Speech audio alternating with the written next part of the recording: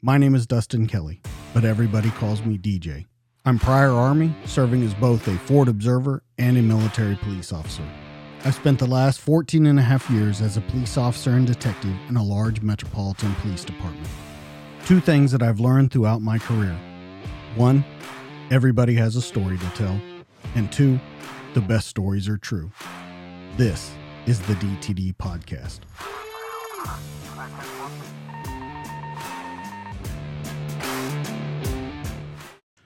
All right, in 3, 2, 1, and we're live.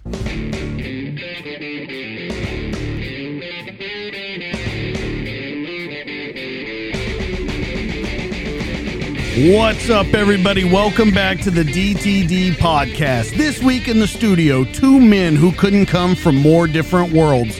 The first, born in Mosul, Iraq, someone who watched his country be torn apart from the inside out.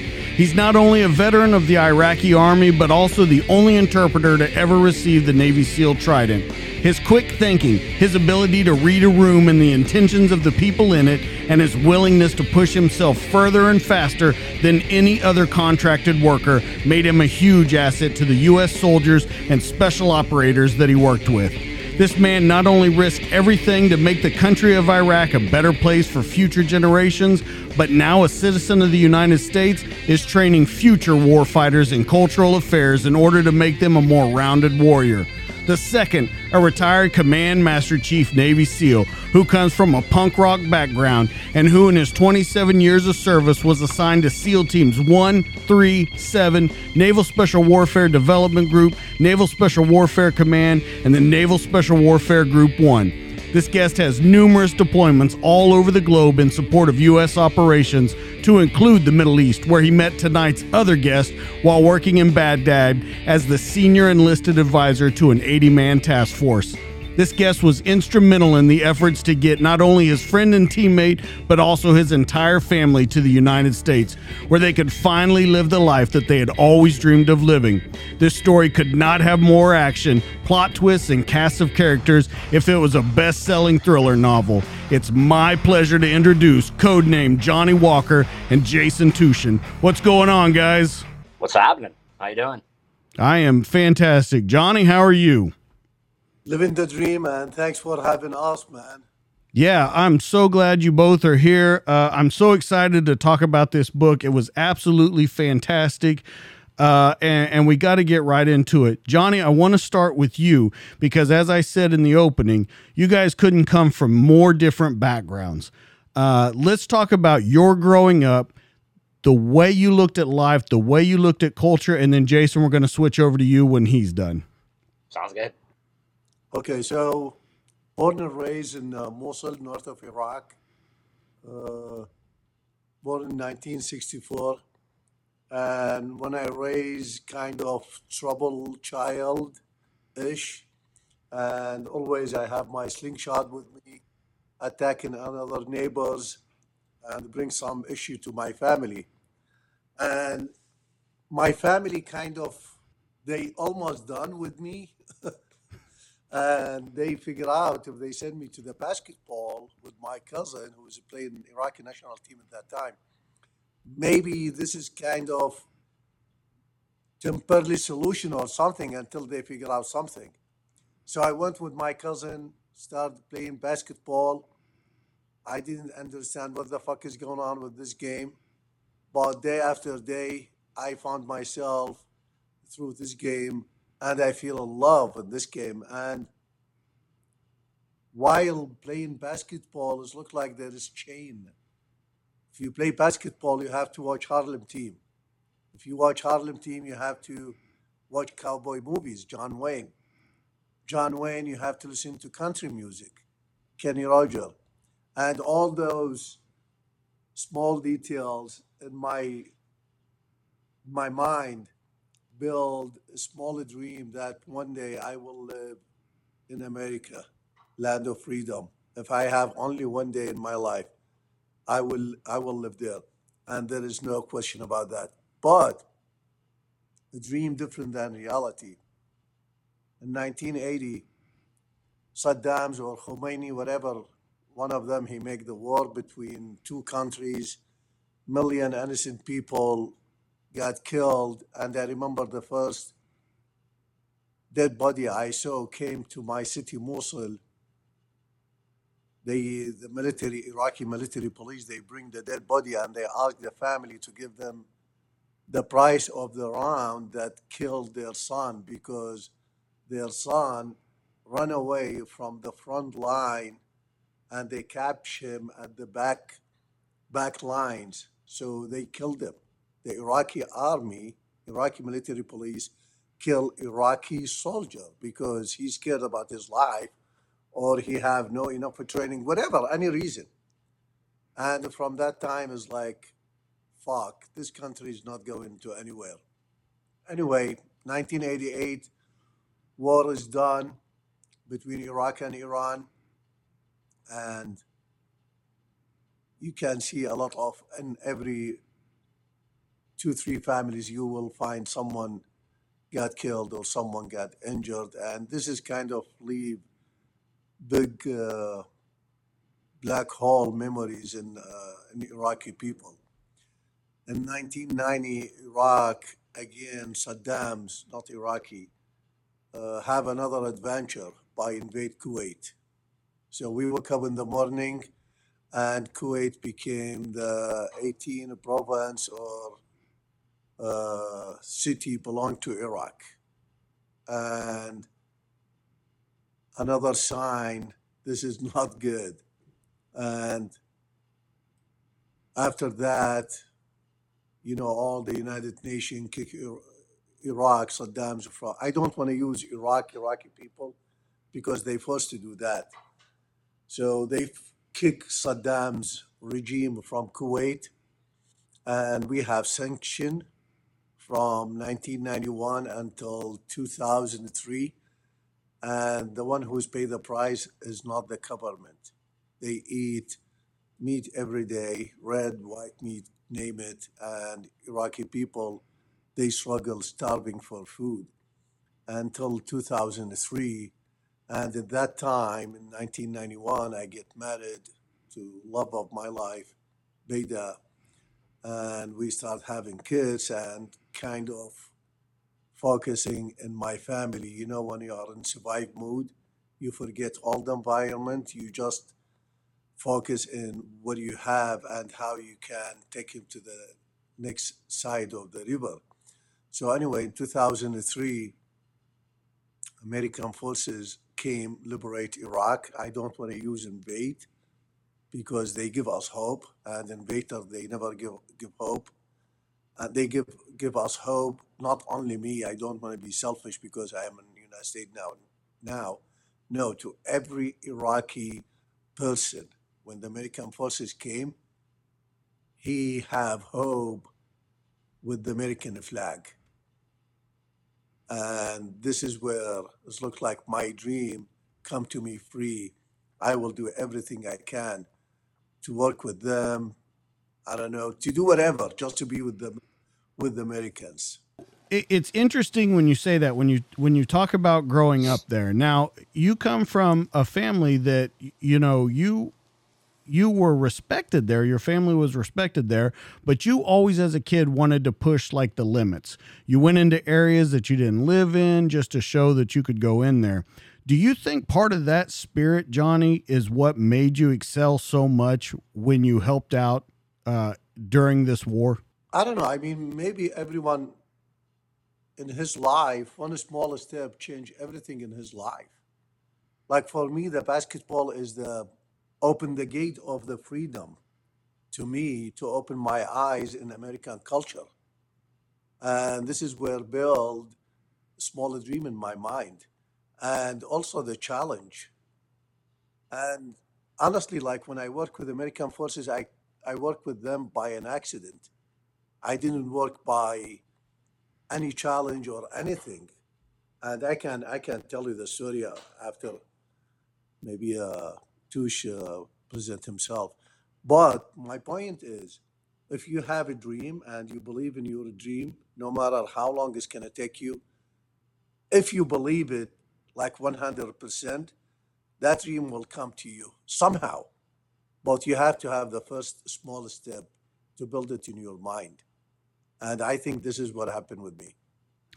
I think so too. Touche, going to you and growing up, you had not necessarily this plan in place. You had some other things that you were thinking about possibly in your future. You were a chef. You were in a punk rock band and played guitar. You had an idea, I heard, that you always wanted to be in the military at some point. But there was a lot of different directions you were going in. Your compass was kind of spinning in all different directions. So let's talk about growing up, how you had that idea, because I really want to point out about the Marine Corps and stuff, how you had enlisted with them, but that didn't work out. So let's talk about how you grew up and came into the world you are, because you stayed around for an extremely long time in that world. Yeah, it was, like Johnny, I was a bit of a rebel growing up. So, if all the sheep were running to the right, I'd go to the left. And so I just marched to the beat of my own drum. I think that's why, the first time, I think I was in seventh grade, I heard the Clash song Cheap. And, from that point on, I was into punk rock. And that was, I think that opened my mind a lot to different personalities and people. And, it just made me question everything. To this day, question everything you're told, and come up with your own answer. So that was certainly my mindset growing up. And then in high school, really wasn't going anywhere. I didn't want to go to school. That to me seemed too cookie cutter. Like, oh, okay, graduate high school, go to college, get a degree, then spend the rest of your life working till you're 65. I was like, fuck that. So so I was like, well, I'll join the Marine Corps for 4 years. And some dude from school was like, hey, you want to join? I'm like, yeah, why not? And then the night before I was supposed to go to boot camp, I got completely liquored up and broke my hand. And they're like, yeah, thanks. Don't call us. We'll call you. And I'm like, fair enough. So then I was really like, okay, what am I going to do? And I was still playing in the punker band. And then I ended up, I did try to go to school for a year at the University of Wisconsin-Milwaukee. And that bored me to tears. It was like, okay, don't have to do I can do bare bones minimum, get passing grades. And, I did take classes that I, would find interesting, for the undergrad. Like I took a class on, anthology of the Western Great Lakes American Indians and learned about, ethnobotany and how to make a wigwam and like shit like that was cool. But, it doesn't really move towards a degree necessarily. No, not at all. And when I had to start taking English and math, I was like, nah, I'm cool. And so I quit. And, but I was brought up with a work ethic. Like if you're not doing, you're always doing something. And so I got through the want ads and, Benihana's. That sounds cool. They're looking for busboys, whopping $4 an hour. And, I was like, yeah, I like that restaurant. So I went over there and got a job. And within like 2 weeks, the manager was like, hey, busboy son, you want to be a chef? I'm like, hell yeah. They wanted to have a white guy. So I was the token cracker. And so I started training as a chef there. And the restaurant in Milwaukee shut down. And they asked me if I wanted to stay with it. And I said, yeah, why not? I'm not really doing anything. So I moved to Chicago. A suburb of Chicago, Lombard, Illinois, and worked for the head chef for all the restaurants down there. And that was really cool. It was fun, but like it was, I look back at that time though, and I was the only native English speaker in the whole restaurant, and so I was, the most minority you could be, and it was eye opening. It was you certainly experience. There's different forms of racism, I guess. It's just not white people being assholes. It's every culture can do that. And so that was very eye-opening, but it also really opened my aperture to different cultures and appreciating what they have, because I was such an anomaly. Like the Thai guys and gals would take me out to dinner in the local Thai district in Chicago.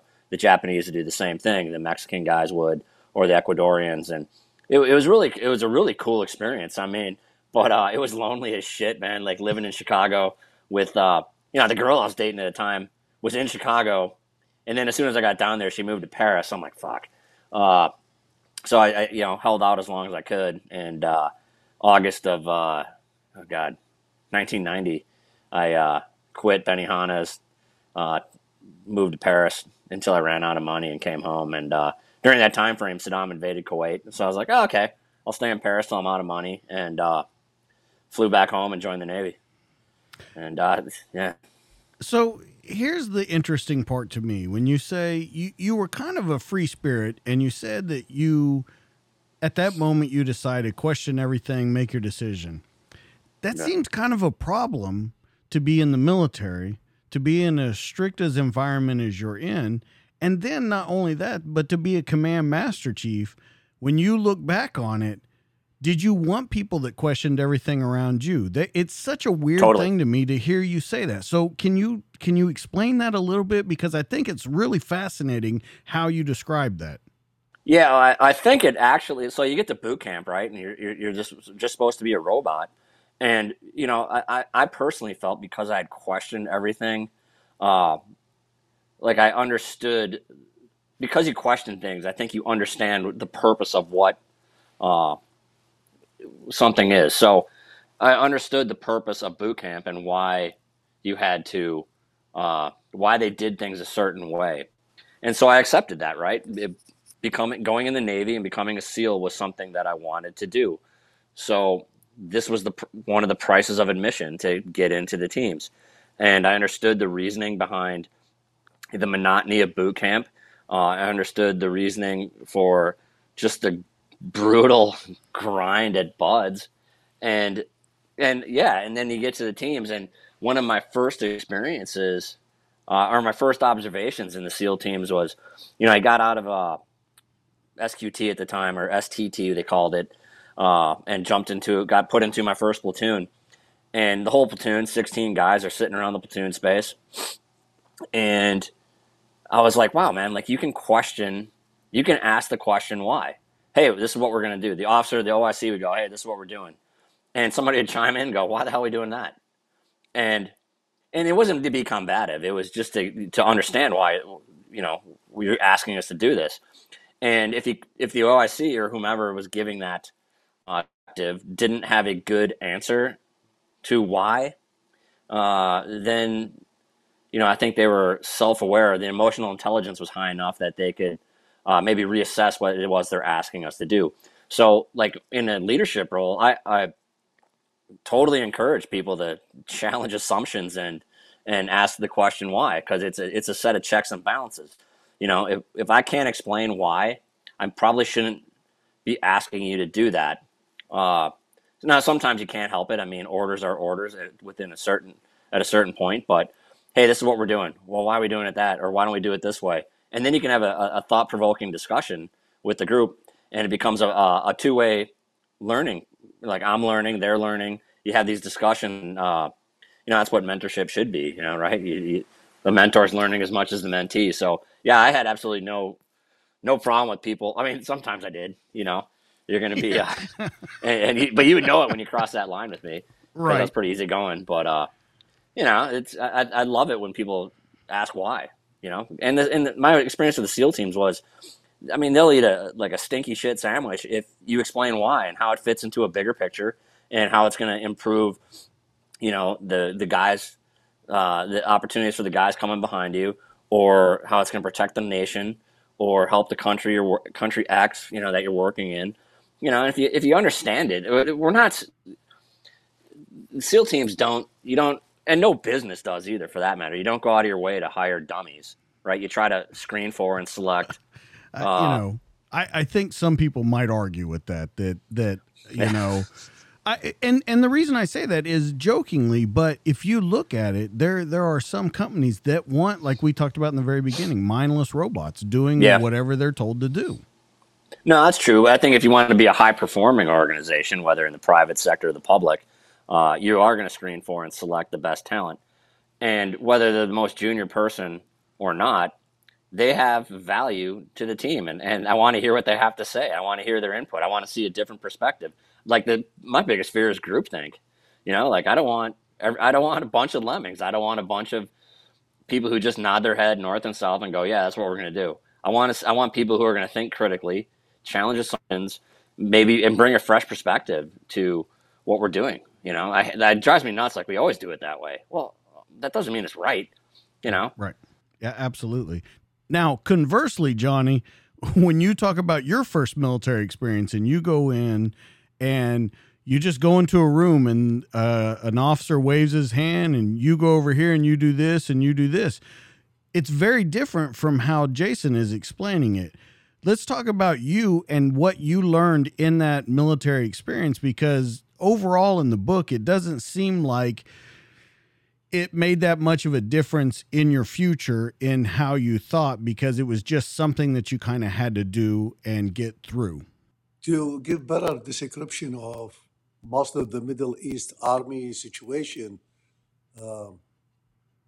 most of the country invaded by British and French. And the British, they don't value the sergeant, and they build sheep. And the officer, he's the only leader, the only one who's thinking, all this kind of things. So Iraqi army is building in sheep culture, not in leader culture, as Tushin mentioned. There is discipline, but there is not discipline of the belief of the agenda. There is discipline of the fear of the punishment. And this is where you build army can run away in the first face-off. And the question, if you go back to the questioning, as Tushin mentioned, people who's a question a lot, not in nerd, stupid fucking way, just to prove himself. No, but just like curious, he wanna fucking find what the fuck is going on, you know? Especially in our business, life and death. Question is the other face of leaders. And Navy SEAL build leaders more than sheep. That's why everyone of the team member on Navy SEAL, he can build his own decision and he can stop all the convoy because each one of them is leader. And it's funny things like when I work with SEALs, I went to the meeting, I have no fucking clue what the fuck is going on. They start. Johnny, I hope you didn't tell them that when you went in the meeting. No, I told them something else. I told them because I don't have that language. Imagine my language now, Right. and my language is 2003. When I says water, I say water. And if I want to explain thief, I have to do the body language things. So anyway, so I told him the first meeting. I told him, they said, they called me Walker. Do you understand what's going on? I told him only one thing. I know the jackpot name Abdullah. Other things, I have no idea what's going on. So, so when I went to the SEALs community, it surprised me. And it's like, what the fuck I'm going for? Long beard, different weapon, no rank, no sir, effort 24 hours, 7 days a week. And we drink. It's like, fuck, that's fucking cool, man. But I just want to understand that culture. And I knew it from day one. Like when I work with military police, if we go back a little bit, awesome, amazing guys. I love it. I love them. Until now, they are my brothers. But our direction of the job is training Iraqi police and find some thugs. But when Right. I moved to the SEALs, our job is different. And honestly, it make me feel, in personal level, make me fucking feel shame. Because we capture bad guys in my city, the city I born and raised, and we found C4, RPG, 155 millimeter round in my city, and I have no idea. And those guys, they came 1,000 miles, and they know all these details. And this is kind of a trick, the challenge inside me, which is I have to be the best of my kind so I can survive with them. It's look like fucking wolves, man. wild wolves. If you cannot be fucking mean, badass, fucking use F, drink Johnny Walker, you will be fucked. Okay. Okay, but let's go back to the military police, like you said. That's the interesting part, is that when you went with the military police, you almost had that swagger that you did when you went over to the SEALs. You pushed the limits of what you could do with those military police. You pushed yourself very hard in order to interrogate the people that were there, to know what you were doing on the ground. So don't you think that kind of was always there? These guys just afforded you the opportunity to let that kind of flag fly? I think it's inside me because, look, it's different culture. I mean, if I came to Texas right now, where you at now, and we go to some ghetto places, you cannot tell me, Johnny, you need to fucking watch this and that. You know what I mean? Same thing with my city. Those people, they don't know the culture. And I know. And I remember one of the mission, we supposedly to have two line going to the all down and on the city. We cannot use Humvees. We have to walk. And the plan is the front door is going to head by military police, only Americans, and the back house of the target is going to be me leading the Iraqi police. And I am a translator. I have no rank. You know what I mean? Yeah. So we went to the back door, and I asked the owner of the house, is like, hey, can we just like climb to the house next to? He says, no, no, no, no, you have to have order from the court. It's like, fuck you. So I just like fucking jumped to the roof because I know the people, my people, and include myself, we sleep at the roof at the summertime. And I went to the roof and I found someone laying down in the bed. So I woke him up and I put my hand underneath his pillow because this is where we hide our pistol. And I found pistol and I take it from him. When I wake him up, I still remember his name, Ra'ad. I told him, wake up, wake up. He says, what's going on? I told him, hey, we have some information about you. What's your name, sorry? And he says, Ra'ad. So this is the jackpot. I told him we have some false information that's you killing people, bullshit. So we just gonna take you with us to the police station, few questions, that's it. So while I'm talking to him, I hear like gunfire, and everyone says, let's go back, let's go back. It's like, fuck. They left me behind, the American police and the Iraqi police. They don't know I am in the roof. You know what I mean? So I told the guy, I told him, buddy, there is nothing personal between me and you. He says, what do you mean? I told him, I'm just going to push you from there. So I mean, because if I walk back, it's going to take me at least 40 minutes to reach to the main street. And he know better than me those alleys. So if you have a pistol, that means you have AK inside the house. So survive is kill. It's going to be his life or mine, you know? I don't give a shit if he is good or bad, but in that situation, he's fucking bad. So I push him from the roof, and they head back to the police station. So this is kind of the police, Iraqi police mentality and military police mentality. And we did a lot of like crazy mission, and I think the SEALs, they hear about me. Well, and not only that, you heard that guy, later on, you had heard that he probably broke his arm when you pushed him out of that window. No, he came to the police station to complain on you, right? Yeah, and he have like plastic bag for his in his stomach and broken arms. And when he saw me, he's like, get panic. He just like point to me and start like shaking and screaming. All right. And Sergeant asked me what's going on. I told him I think he's like crazy or something. All right. So speaking of that, when you said a pistol, you knew he had an AK in the house. Jason, this question is going to be to you too. Now, Johnny, you mentioned numerous times in the book, you weren't supposed to carry a weapon on you, but you did carry a weapon on you. You carried, you had a couple different weapons.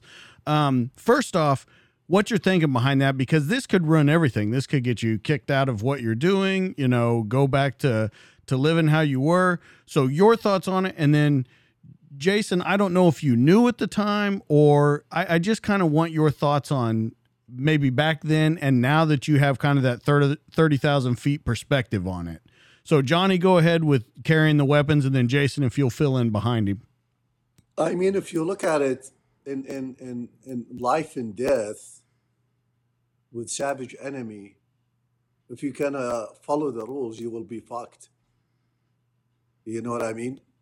Like we doing fucking CTR, we go into before we hit the target, we go and film the house, confirm the location, look at it with civilian cars and civilian clothes. And I remember the first one who was giving me weapon, pistol, Taco. And he says, in his fucking nervous talk, keep this fucking pistol, but if I saw you point the pistol in one of my guys, I will kill you. Like, why you fucking give me the fucking pistol? So anyway, it's like you go into war and you don't have weapon, and I don't think this is gonna be fair. But this is not came from, oh, Johnny Walker, he came with us, let's give him pistol. No, it came by building trust. I remember Calvin Spencer, he's retired now. He's the weirdo motherfucker guy in all the SEAL community. He don't trust anyone. I mean, his team, he don't trust other guys from other teams. Tushy, no. Calvin Spencer, he trusts me. And this is kind of like big deal in the SEAL community. And this has happened after I saved one of the guys, he get injured. And without knowing any technique of the SEALs or anything, I just did as a human reaction to other human need help.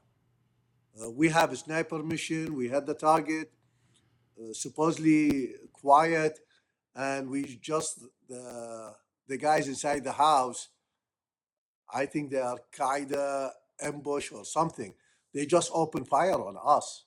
They just like fucking sit, and I have no idea what I'm gonna do. And I saw the guy. His name Adam. I remember his name.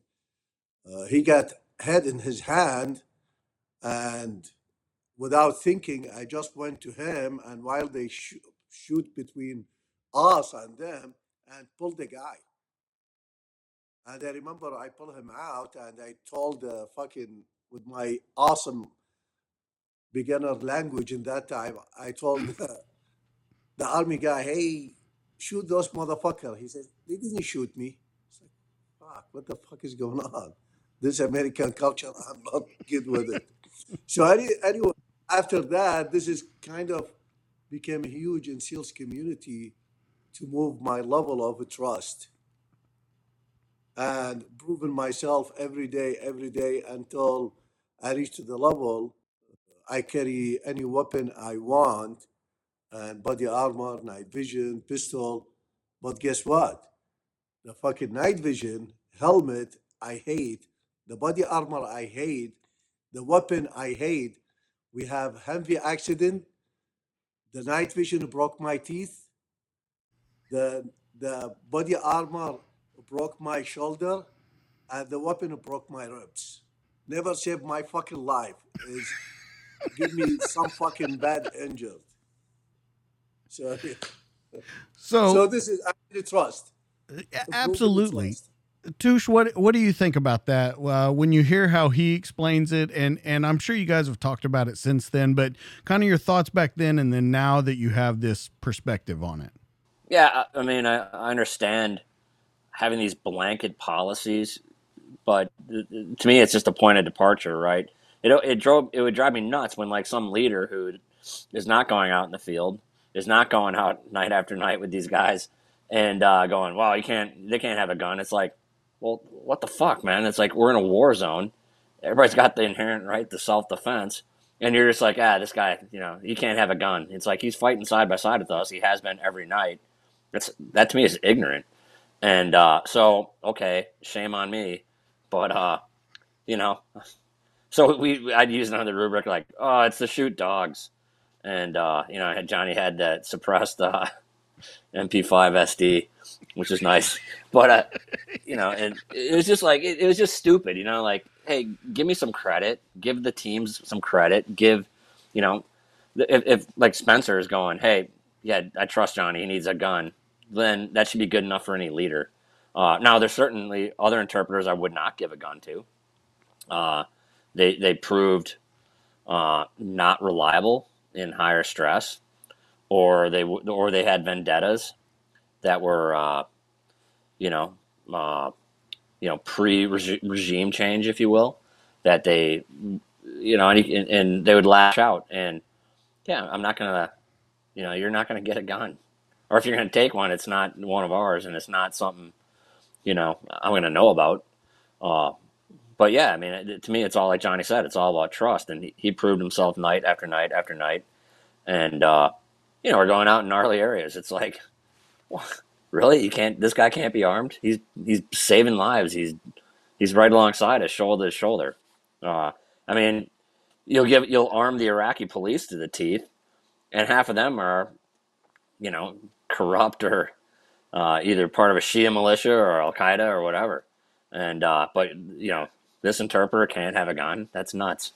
Johnny, I want to talk to you. I want to go back a little bit, and I want to talk about your brother, and the level that you have put into, because we're talking about trust, and we're talking about going out every night and proving themselves over and over again. You lost family members doing the stuff that you did. And I could tell when I read it in the book that you, there's still some question in your mind, because people had said to you that it wasn't because of him, it was because of you. You had heard all different kinds of stories of why your brother was killed. Can we talk about how that was set up, how it went down, and then your thoughts on it?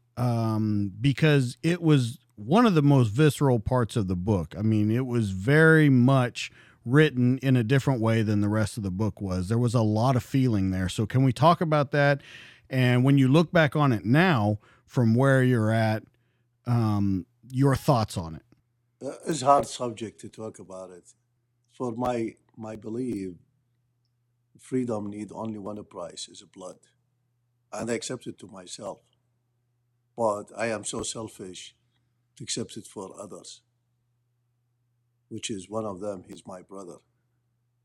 And the sad things in the story, I mean, no matter what the reason he's killed, because of me, because he killed in coward way.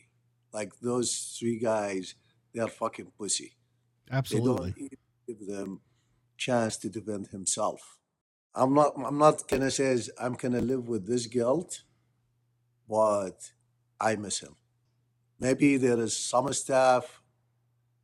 If I did it in that time, I will save his life. But what is done is done. And like I told you, I want to be selfish. I want to accept the sacrifice of myself.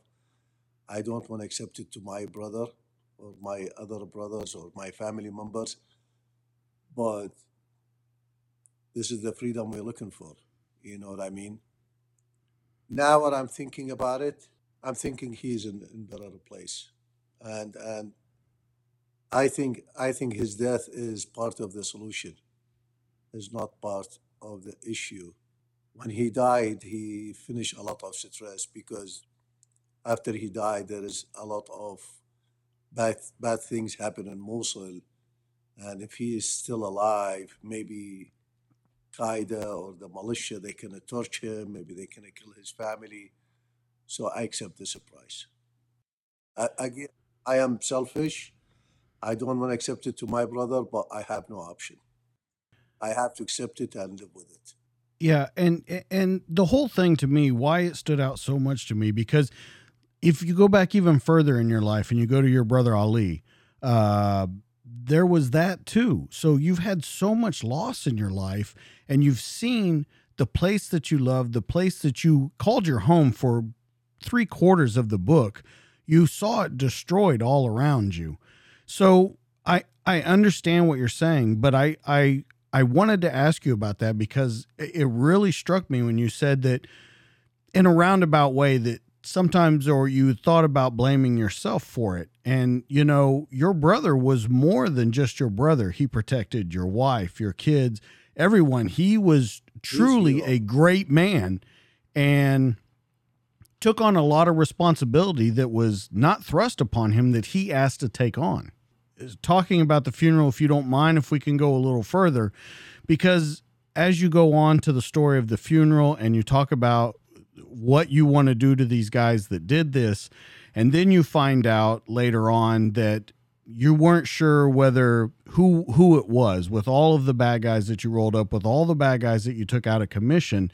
I thought that there was kind of a resolution to it for you. Am I correct in thinking that by taking away all those bad guys, not necessarily knowing it being a faceless person, do you think that that helped out later on? And this is what I'm thinking now, not before. Revenge is not gonna cool off your heart. Never.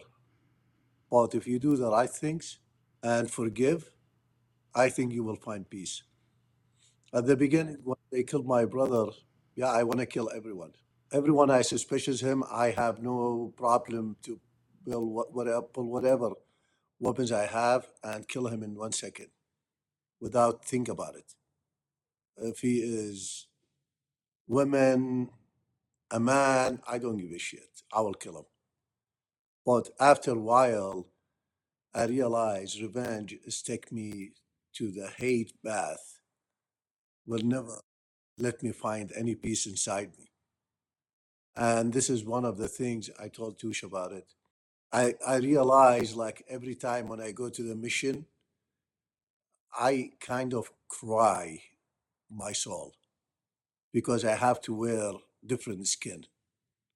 I have to go to the jungle. I have to go from Johnny Walker, the one who's loved and prank his brothers and his family, bring happiness, smile to finish other people's life.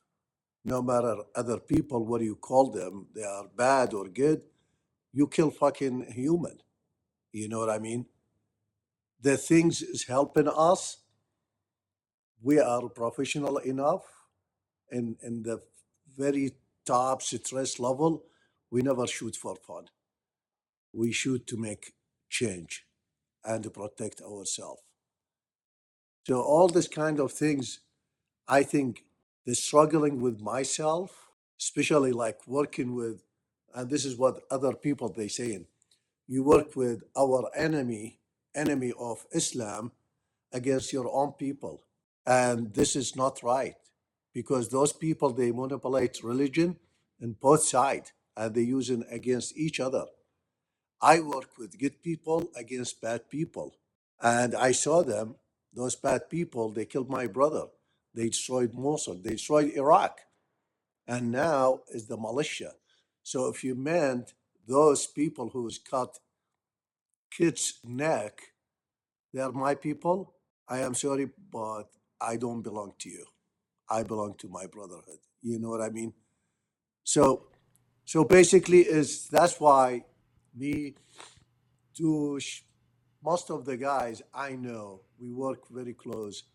We don't have that severe PTSD because we don't have that guilt inside us, if is that makes sense. Absolutely. Tush, you want to add something onto that? Yeah, I mean, I'm bummed I never got to meet his brother, but I think his sacrifice was not in vain, you know, because when we're doing the process of trying to get Johnny out and he got to like, you know, I can sit there and go, you know, hey, he goes on all these missions with us, but the fact that his brother was murdered because of Johnny, you know, or uh, that was really a strong selling point for him and his family to get the visa. So, you know, I look at it like his brother gave his life so that Beta and the kids and Johnny could have a new start in a new country. Without his ultimate sacrifice that he gave, uh, you know, Johnny might not be here. You know, I think that was unfortunately, the State Department and the bureaucracy wants to see shit like that to, allow them in the country. And it was, so I thank the guy every day that Johnny's here and it's, in part because he gave his life, for that. So that's kind of how I've always looked at it. Well, I want to ask another question, Johnny, to that. When when you talk about that happening and then the assassination attempt on you and the threats toward your family, you're different than an American soldier. At any point, you can step away from this. You can, but you don't. You stay in the fight. So I've got to understand the mind state behind you to continue going after what seems like an impossible odds of bringing your country back together, or building it up like you talk about at the end of the book. It's almost an impossible dream. Why do you continue at it when all of these things happen? It's simple as discipline to your belief. You have to be completely believe in yourself by you are doing the right things. Because most of the things we do in it, we don't feel the positive result right away. Like how many mission me and Tush and the other guys, thousand and thousand mission, and we saved thousand and thousand life. But where's those lives? We don't know. The things make me face all the struggling, face the death every day. Is tomorrow. I want to build better tomorrow to my kids. Maybe I didn't succeed enough because of the power of the corrupt in Iraq is bigger than me and my team. Maybe the politic in both sides, they are corrupt. But what we did, we built small foundation of a freedom to them. Maybe they don't realize it now. Maybe another 50 years, Iraq will be freedom magnetic and everywhere. And I will be proud. I am simple, me and my brothers, simple piece in that. So the things me except the price is tomorrow because I believe in tomorrow. Jason, I want to ask you to tie on to that. I've seen you in a lot of interviews. You talk about, was it worth it? Yeah. And you said on a day-to-day basis, it changed over there. It did change every day. I mean, like, you get this, you're like, geez, you got to separate overarching U.S. policy with just winning your portion of the war, and you sometimes forget that, I think.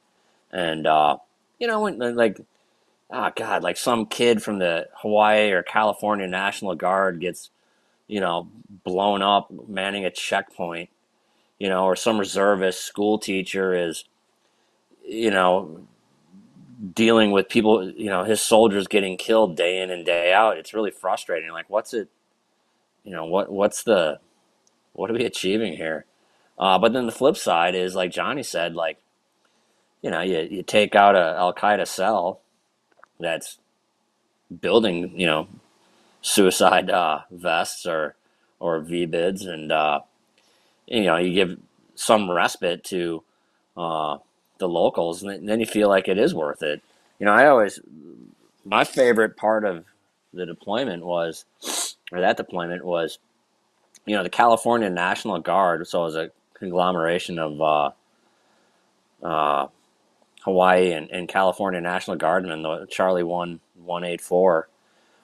They had one of the worst areas in Baghdad, man, and Eldora, and they were, they're there for a year, and they're just, they're not like me and the other team guys who signed up to this for a career.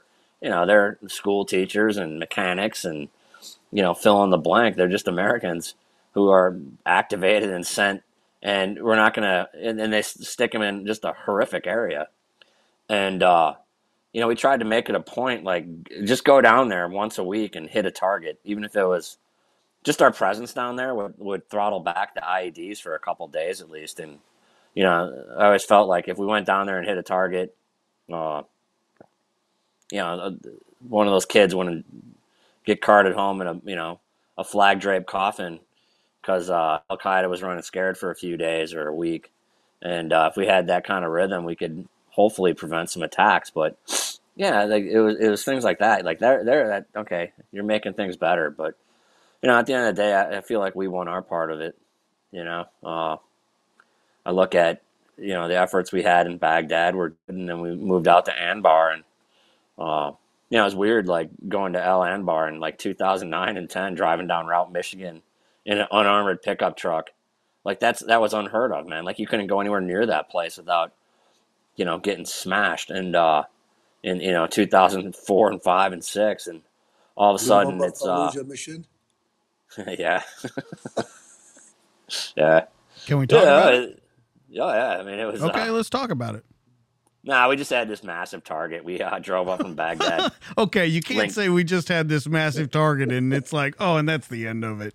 Yeah. No, we drove up from Baghdad to link up with the other task unit up in Habaniya, and there was like four big targets in Fallujah that we're gonna hit, and we had two of them, and the other group had two. I actually think there's two more. I think the Iraqis had a couple, and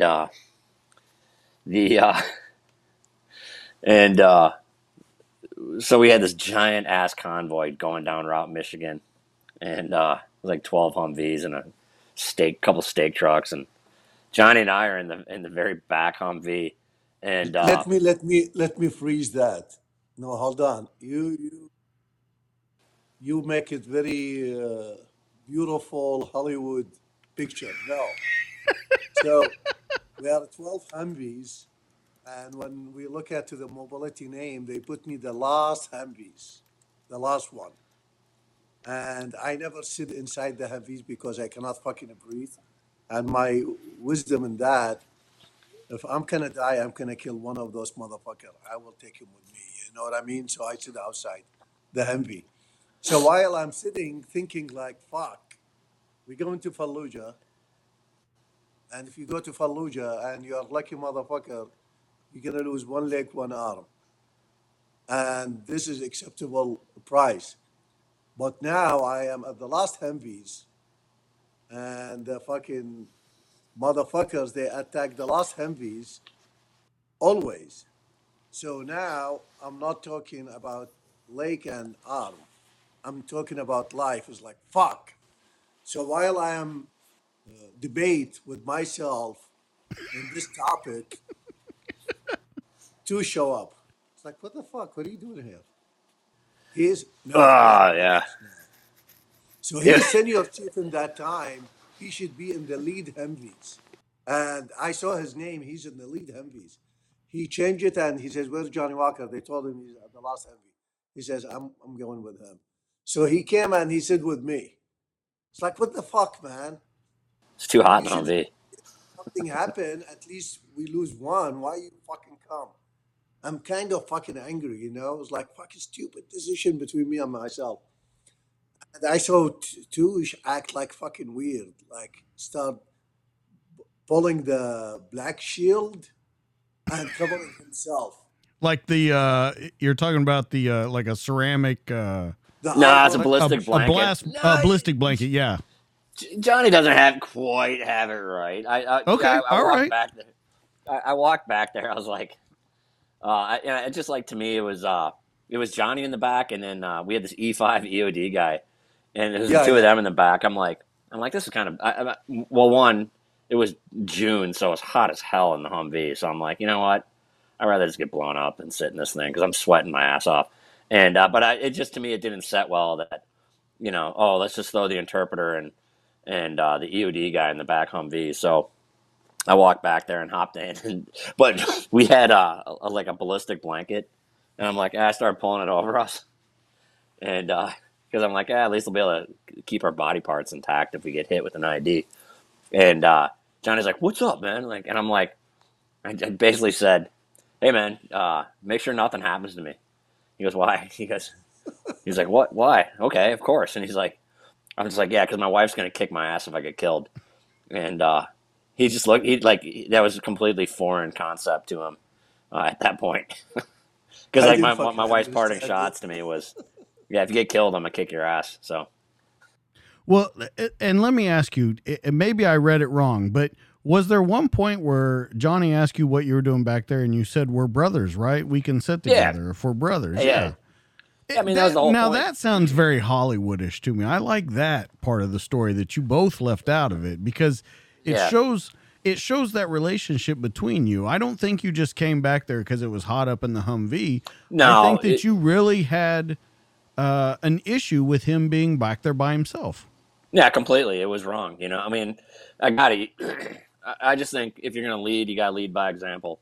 And if you're gonna ask somebody to sit in the back Humvee, you should do it too. You know what I mean? It's just the way it is. And yeah, Johnny's my brother. And it was like, hey, bro, and if something happens, it's gonna happen to both of us.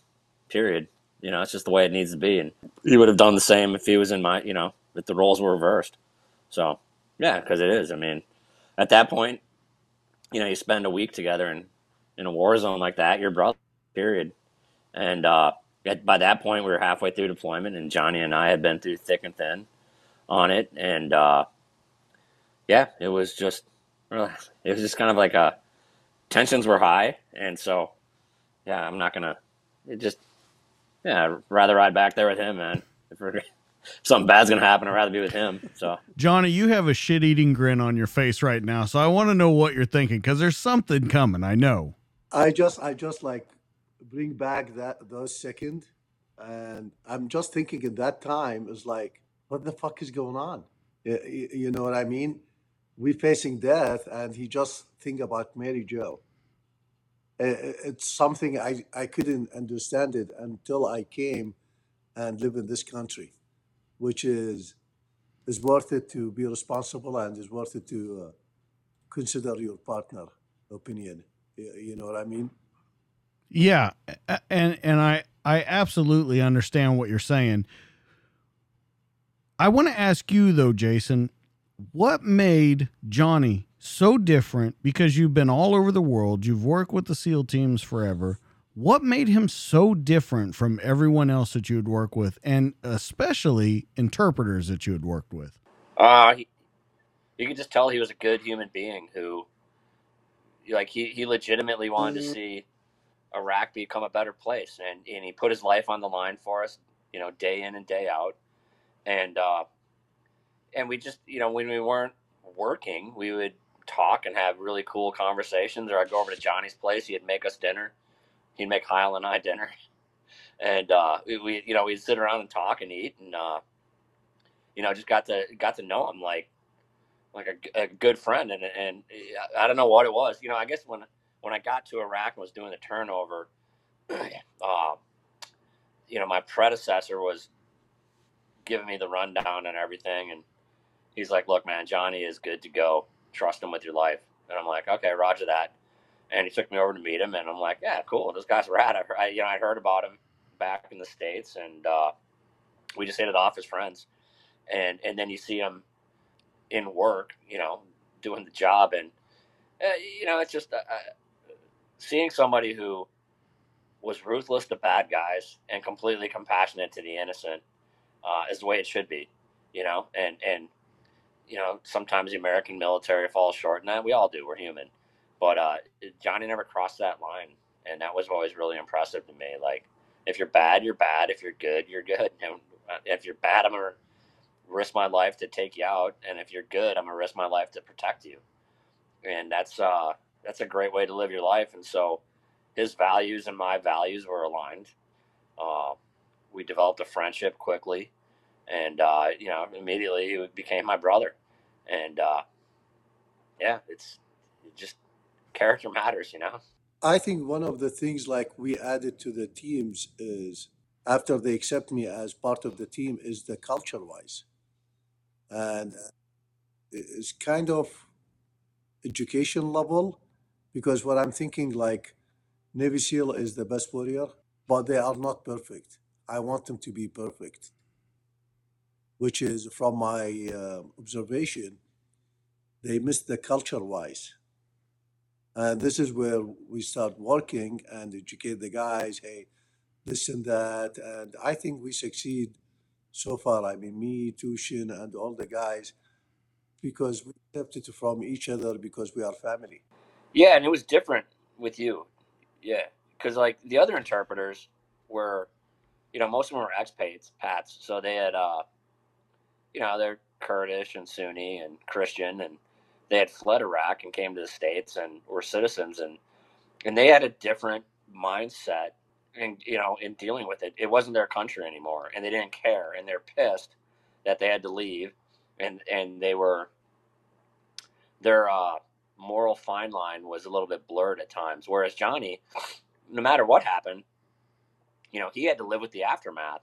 So if we made a big mess there, him and his family had to deal with that. And so Johnny approached things, in my opinion, uh, cleaning up his side of the street, if you will, like making sure his country, his neighborhoods, his fellow citizens, if they were bad, you're gonna kill them. If they're good, I got to protect you. I'm obligated because, at some point, the U.S., our foreign policy is pretty much seduction followed by abandonment.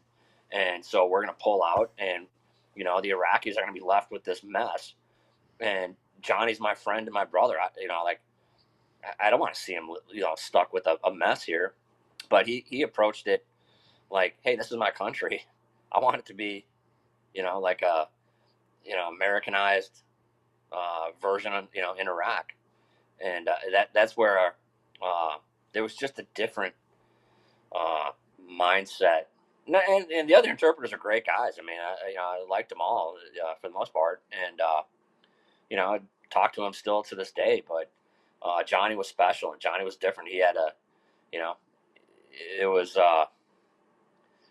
he had way more skin in the game than anybody else did. It wasn't a paycheck for him. It was making sure. Because, I mean, the pay disparity was ridiculous, like what Johnny made versus what the U.S. citizens made. I mean, it was like 100 to 1, if you will, 200 to 1 at times, sometimes. And, but he was risking his life aggressively more than anybody because this was his country, His patriotism was ridiculous for a country that pretty much had abandoned everything, but not the people didn't, the people were just, trying to figure out which side to go with, right? It was a big sales pitch. Who's better, the Shia militias, Al Qaeda, or the U.S.? I don't know, and that's where you get insurgencies. Well, there's a bunch of stuff that comes up from you guys just saying about that. One, Johnny, I want to get to you cooking for the American soldiers because I've heard stories about that. We'll get to that in a second. The pay disparity I also want to talk about because I had heard a story where you were drinking whiskey at one point from a bag, not even from a bottle. So I'm glad that you got a pay raise because I can't even imagine how shitty whiskey out of a bag would taste.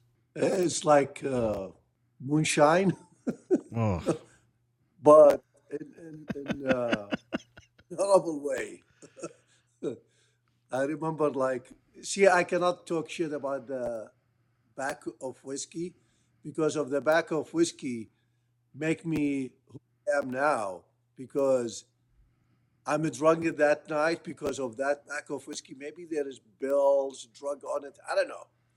But that bag of whiskey make me build right decision to fill an issue, to solve an issue between Iraqi women and military police. And I start working with military police. You know what I mean? So I still appreciate that bag of whiskey. But thank God I quit from all the drink almost 3 years now. does that bag of whiskey, does it have any name? Does it have, I know it was made by locals, but It's made by individual. It's not local or company or houses. No, someone he made it. He boiled the water. I don't know what he did, but we bought it and it's kind of like red. When we drink it, red and heavy. It's like nasty It's flavor. transmission Until fluid. now, I can't yeah. And it's funny. Like next day you wake up, you just shaking. There's yeah, no. I think you got a bad batch, Johnny. There is nothing called hangover. We don't have it with the back of whiskey. Is shangover because you shaking all the day. All right, let's talk about preparing food. Now, did some people get sick because they weren't used to the food or the style or how it was prepared? Can we talk about that a little bit? So for me or Tush, For you, Johnny. okay. So I don't know, but I think in the sniper mission when we go, me and Johnny Heil and the other guys, see the thing is, like I told you, Navy SEAL community, they are professional enough. I'm not saying all of them they are perfect. There are some of them they are not good, you know what I mean? Which is in any other place. But most of them, most of the guys I work with them, they want to reach to the perfection warrior. And part of that on the sniper mission, our goal is not to kill. Our goal is how we can make different in that neighbor. How can make different in our small piece by doing the right things. And to do that, you have to build a bridge between you and the community, the Iraqi community. And this is one of the reasons why we all the time because we don't have that communication with the Iraqi families. So when we had the target and we took it as a sniper OP, first thing I do, I change my clothes, my camis, and put civilian clothes. And I go to the market, collect money from the teams, and I go and I bought vegetable, food, meat, and we start cook to the family. We cook to the family. This is kind of short uh, bridge to win their trust and love and loyalty because you never know what they gonna do if they want to ambush us. And second things, they can be close to us, and we have purpose to watch them closely. So by doing that, Johnny Heil eat the salad, and so far we succeed. And I remember one of the missions supposedly to stay one night, and next day at the night head back. All the family they says no, no, no, no. You guys going nowhere. If you guys go anywhere, we will go back outside the house, and we start screaming and tell all the neighbor about you. So you cannot go anywhere. You have to stay with us.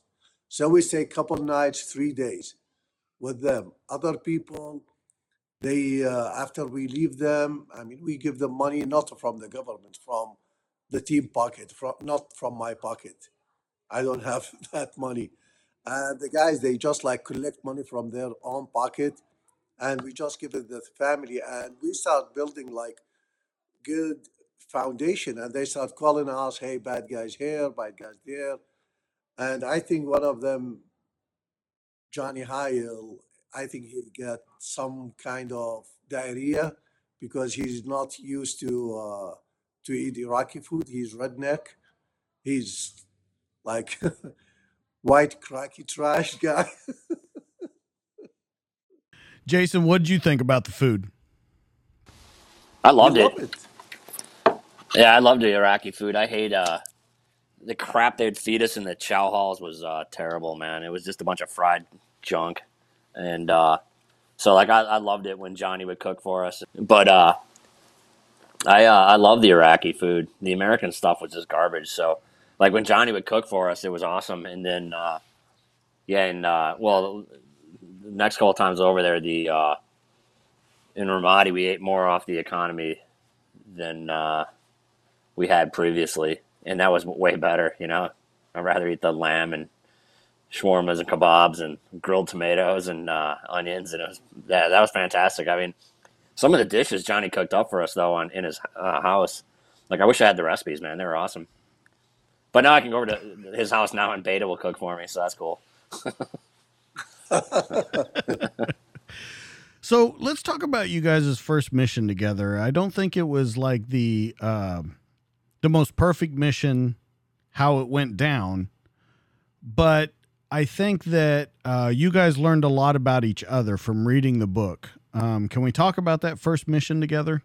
Yeah, it was our very first mission, and the situation for us at the time was it was a bit goofy, right? So, you know, the way a SEAL team, a SEAL task unit, or platoon normally deploys, and you work up together, You do a year and a half long workup. You know each other's insides and outs. You know who's who by smelling. You can smell the air and go, oh, okay, so, so and so. Johnny over there ate beans for dinner. You're really in tune and dialed in with each other. And then we got to Iraq, and due to the situation on the ground, the task units got broken up because they were doing security details for the top 5 in the Iraqi government. They're doing a personal security detail. And so most of the SEALs were tied up doing that. And then, as a task unit chief, I had a platoon from an East Coast SEAL team that I'd never worked with before. And then to backfill everybody else, you'd get onesie-twosies from different platoons. We'd drive down to the green zone, pick them up, guys who weren't needed on a detail the next couple of days, and we'd bring them up to RPC, and we would go out and do missions with this pickup team, complete pickup team. And the first mission was, it was completely muddled. It was just a whole slew of people with who had never worked together, and it was a ridiculously more complex target than it should have been for the first mission. It was like 5 targets, and it was a train wreck, to be honest. But it was horrible, quite frankly, and it was hard. Like, as a leader, I feel like a complete failure because I was too slow to make decisions, and it was too confusing. There was just so many moving parts. I just really didn't know which way was up. But anyhow, like, Johnny and I got connected together, and the target we were in, we secured it, and 2 guys cleared the roof, and they came back in and said, yeah, it's all clear out here. Okay, so then Johnny and I are up on the 2nd floor, and Johnny's in a room rooting through DVDs, and it's like looking for SSE and Intel, and so he's rooting through DVDs. They turn out to be all like Pakistani porno movies, and so I'm watching him. He should be That's a real niche market there. Oh yeah, he's stuffing them in his cargo pockets and shit. I thought this is a classified. Oh yeah, sorry, my bad. Well, it hasn't been 25 years. Damn it. So at any rate, I'm standing there watching Johnny, root through these DVDs, and the guy we're looking for walks off the roof, and into the doorway, and like I immediately get my gun up on it, and starting to take slack out of the trigger, and I'm trying to remember like what the Arabic phrase is for "get your hands up," and like it sounds like I got a bag of wangs in my mouth, man. I'm just like, and I don't know what Johnny's looking at me like, what the hell, bro? And this guy's standing there, and Johnny just goes over and gets him because he was closest to it. But that whole thing, that was it was a mess. So there was some great lessons learned though on that one. That it was much better after that. So, well, do you think that starting off with a mission like that really kind of set the tone for you guys? Because I think that there's nowhere to go but up from that. But 2, you saw, without really saying anything, him come to what needed to be done and take care of business at hand. Yeah, Johnny and I, certainly our bond developed right then and there at that one. And, Johnny wouldn't pull any punches on what we did wrong. I mean, by that point, he had more combat experience than any SEAL, for the most part, because he had been, 2 or 3 deployments worth of missions with guys. And so, okay, fine, he's an Iraqi interpreter, but he's got more experience than all of us. So he pulled me aside and did some coaching, quite frankly, what went wrong and what went right. And then, for like Johnny's and my relationship, it certainly improved, or that put it on solid footing. And then, from a leadership perspective, it's like, oh, okay, before any mission, we're going to rehearse the shit out of it because we got this pickup team.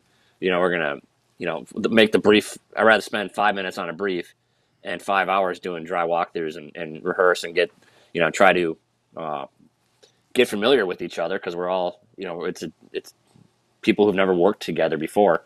And yeah, after that, it was like clockwork, that. So yeah, I mean, I think we got really lucky. Had there been like a troops in contact at that point during that, it would have been a complete shit show, and guys would have been. It wouldn't have ended up well, I don't think. So yeah, we certainly got lucky on that. We got a freebie. Honestly, I look at it that way. And the missions after that were way smoother, even with the random mix of frogmen we had in those ops. Johnny, your thoughts on that first mission? I think, I mean, the thing is with the SEAL community, when you tell anyone, hey, this is not the way it's gonna be fucking legit, he's not gonna be proud of him and oh, I am leader, I am Navy SEAL, I am American, I am this and that, and he's not gonna listen. No, every one of them, he will listen because they are professional enough to learn. You know what I mean? And this is the fine edge between professionalism and fucking idiots. And when we have debrief, I feel free to say whatever I feel, and I have to share it with my brothers because we are not dealing with uh, stock of money or construction or car dealers or politics. We deal with our lives. If I kept it in, for myself and next day something happened, I cannot fucking survive with guilt. And that's why when I told Tush, brother, hey, this is what I think, this is what we need to do, this is communication, this and that, one, two, three, four. And hey, this is your guys' call, but this is what I think. And they respect my opinion because they know I came from, we are team. If we can win, we can win all of us together. If we can lose, we can lose all of us together. And I think this is one of the best SEALs skill that they listen, they are not ignorance. And that's why we don't have a lot of casualty. Yeah, I think being able to talk back and forth. Now, when you worked with other troops, did you ever have that trouble of them not listening to you? Or because I know at one point in the book you talk about this is my city, my country, my rules, that you had to tell them because they weren't listening to the cultural kind of affairs, how to deal with it.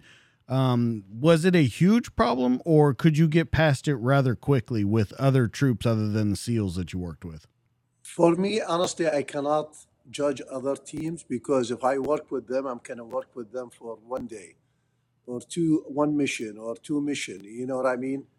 And I cannot blend in with them because they will never accept me. They have to trust me. They have this, and that's why I know only SEALs. I work with them. You know what I mean? But I know the mentality of the SEALs is different than another branch. With all my respect, I mean every branch he have his own skill. Like I remember one time we had big ass mosque, the biggest mosque in Baghdad, and the plan is the ranger they can secure the fence and towers. SEALs they can clear the building inside the facility, and Delta Force they can interrogate, find the jackpot. And at that time, I'm smoking like no fucking tomorrow. And the mission during the day, and this is against our fucking belief. This is fucking stupid things. And but we did it. And while I'm talking with the chief, and it's take like 15 minutes after we clear the buildings, and there is no jackpot announced. So I told the chief, "What the fuck is going on?" He said, "I have no idea." I told him, "Bro, tell those guys if they want, I can find the jackpot within 10 minutes." And I don't know Delta Force in that time. I have no idea. All what I know is special team. So he talked in the radio and they says, okay, send him. I went to them and I told them, hey guys, listen, with all due my respect, you guys out, you guys all what you want from me, jackpot. I will give you jackpot, but we run the show. We take care of the fucking business. He said, okay, do it. So me and the teams, we bring all the males, which is almost, I don't know, 30, 40 males. And, we took the personal IDs, money, cell phone, and we put them in the SSC bag. So anyway, we lined, lined, lined them, all of them together, straight in one line. And I came, me and another team guy, and I told him, hey, I just came to apologize to you guys. I present the Iraqi government, and he present the American government, USA, and we have sourced, feed us with wrong information, telling us we can find C4, we can find car bombs.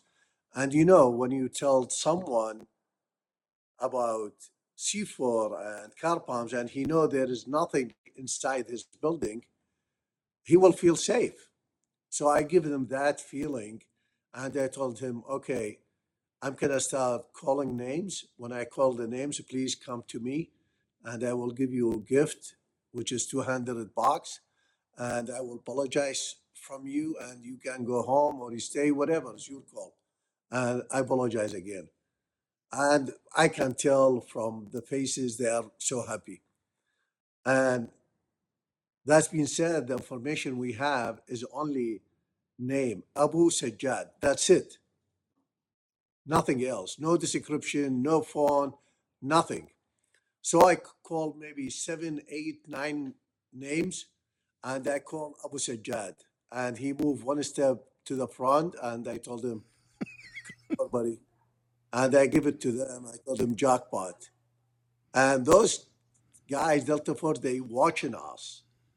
And at the way back, I saw the team. He said, Johnny, you don't need to come with us to debrief.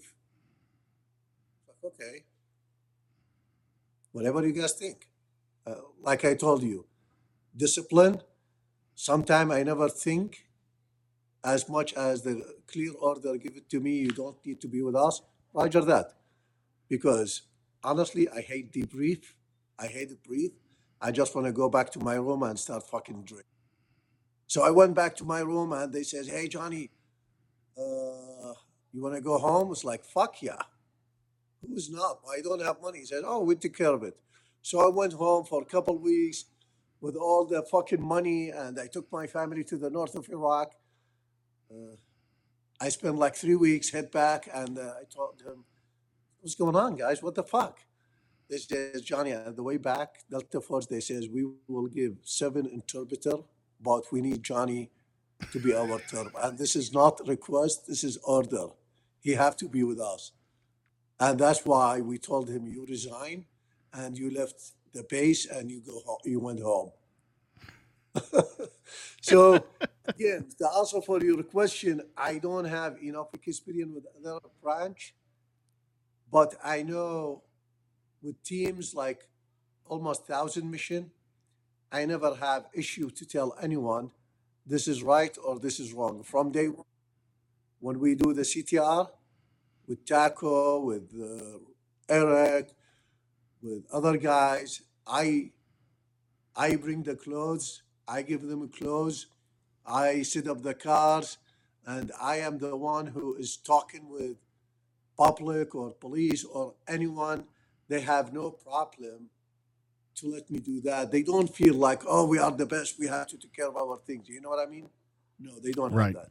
Now, another crazy thing that I read in this book was, and looking at interviews with you, Jason, and stuff, you two both have been married for a very long time, which is a very strange thing. And I'm talking in law enforcement, military, first responders. That's not something that happens all the time.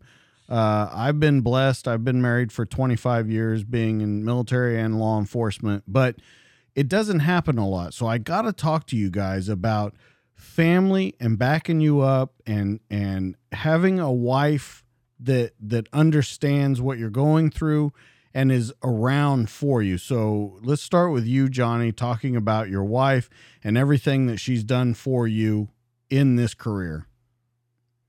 I mean, I think the most of the attention in all the community in the world goes to men, and the women always on the shadow, and that's why I call them the silent warrior, the silent hero, because they do everything to take care of the family, to gather the family, to keep up the family, to face the death, and support the husband. And for me and Tush, fuck, what the fuck? What do? We just fucking carry weapon and fucking fight, you know? But our wives, I mean, I'm gonna talk in my part, like Beta, she have to leave, move from the house every 2 3 weeks, every 2 months, depend on the situation of that neighbor she live on. If she feel there's something suspicious, she have to move. And sometimes she moved to the village, and she's city girl. And sometimes she moved to another places, and she don't have weapon, she don't have pistol, and if she have, she don't know how to use it. And for me, I'm having the most advanced strike lethal weapon in the world, and still doing my job. She had nothing, and she's still doing her job. But the extra things, she have love, because the woman is passion of love and responsibility and loyalty more than us. I remember Beda, she's one of the times she escaped from Mosul because after I killed several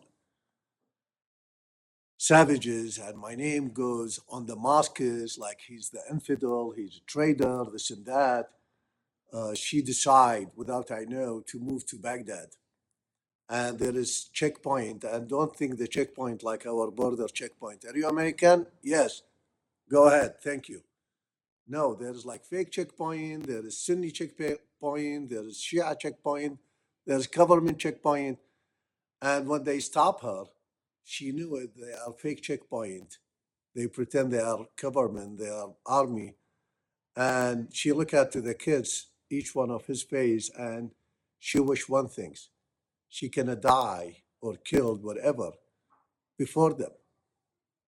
And for me, this is the extreme level of the love and the belief of the path her husband choose for them. So, man, I don't know. Our women is extraordinarily brave and special, and I think that's why we are who we are now, not because of us, but because of them.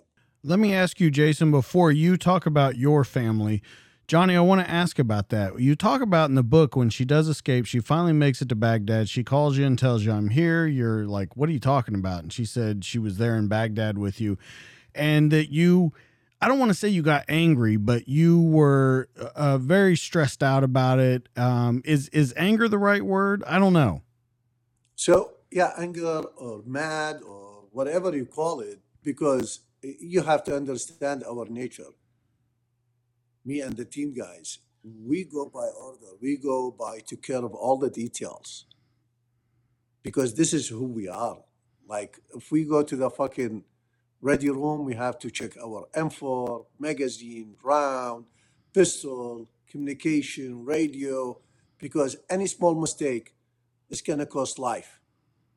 So this is goes to the civilian life too, because we are in the war too. So I get mad at my wife because without any plan, we shared me and her and make the team to have cure for something. She did it by herself. She is right. Absolutely, she's right because the result, she's safe. But from me, I didn't accept it because until now, I'm thinking about everything is have to go by order and details.